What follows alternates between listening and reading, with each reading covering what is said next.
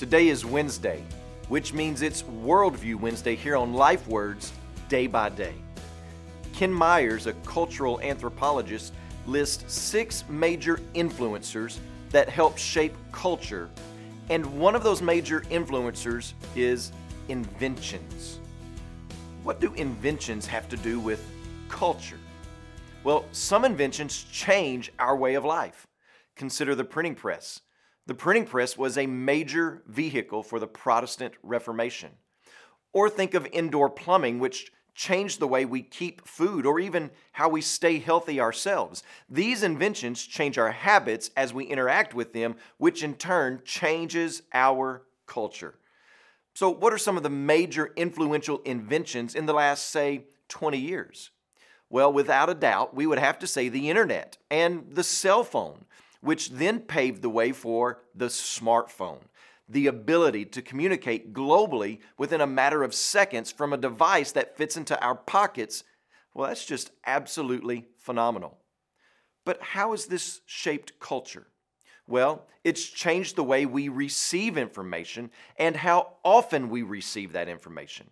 Instead of waiting on a weekly or even daily newspaper or the 6 o'clock news, we now have access to news and information all the time. Further, the way culture is being shaped by this through an invention which happened downstream of the smartphone, which is what we call social media.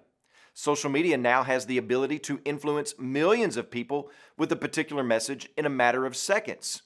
You're probably experiencing social media right now. And oftentimes, we can grossly underestimate the impact that messaging has upon us because we naively think that we are not that naive. But we can't stop inventions, can we? What we can do is be discerning in thinking about how an invention can enter, shape, or even take over our lives. How much has your cell phone changed you? How much self-control do you really have over it, and how much does it have over you? From my perspective, we are no longer people who have gadgets. Rather, we have become gadgets themselves, mindlessly doing and saying whatever the messaging is presenting to us.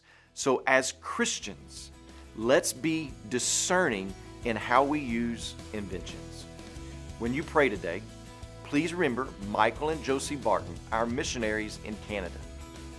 And also remember the Hindi Kenya Life Word broadcast that's heard in Kenya.